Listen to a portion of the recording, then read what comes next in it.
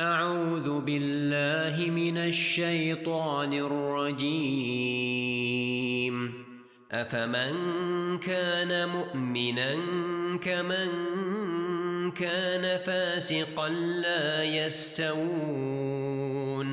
أما الذين آمنوا وعملوا الصالحات فلهم جنات المأوى نزلا بما كانوا يعملون. وأما الذين فسقوا فمأواهم النار كلما أرادوا أن يخرجوا منها أعيدوا فيها وقيل لهم ذوقوا عذاب النار الذي كنتم به تكذبون. ولنذيقنهم من العذاب الأدنى دون العذاب الأكبر لعلهم يرجعون. ومن أظلم ممن ذكر بآيات ربه ثم أعرض عنها إنا من المجرمين منتقمون.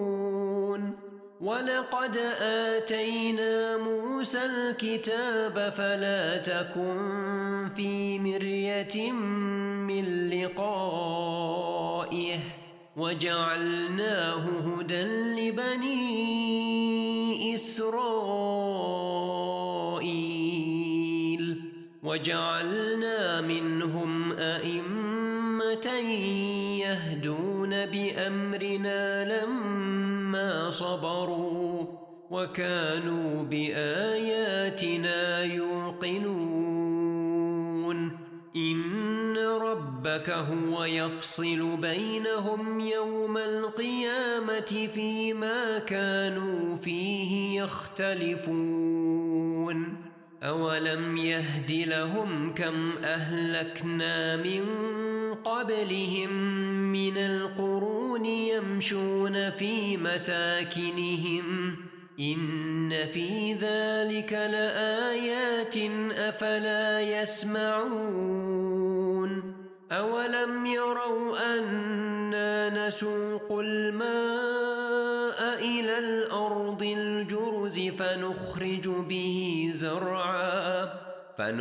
به زرعا تأكل منه أنعامهم وأنفسهم أفلا يبصرون. ويقولون متى هذا الفتح إن كنتم صادقين.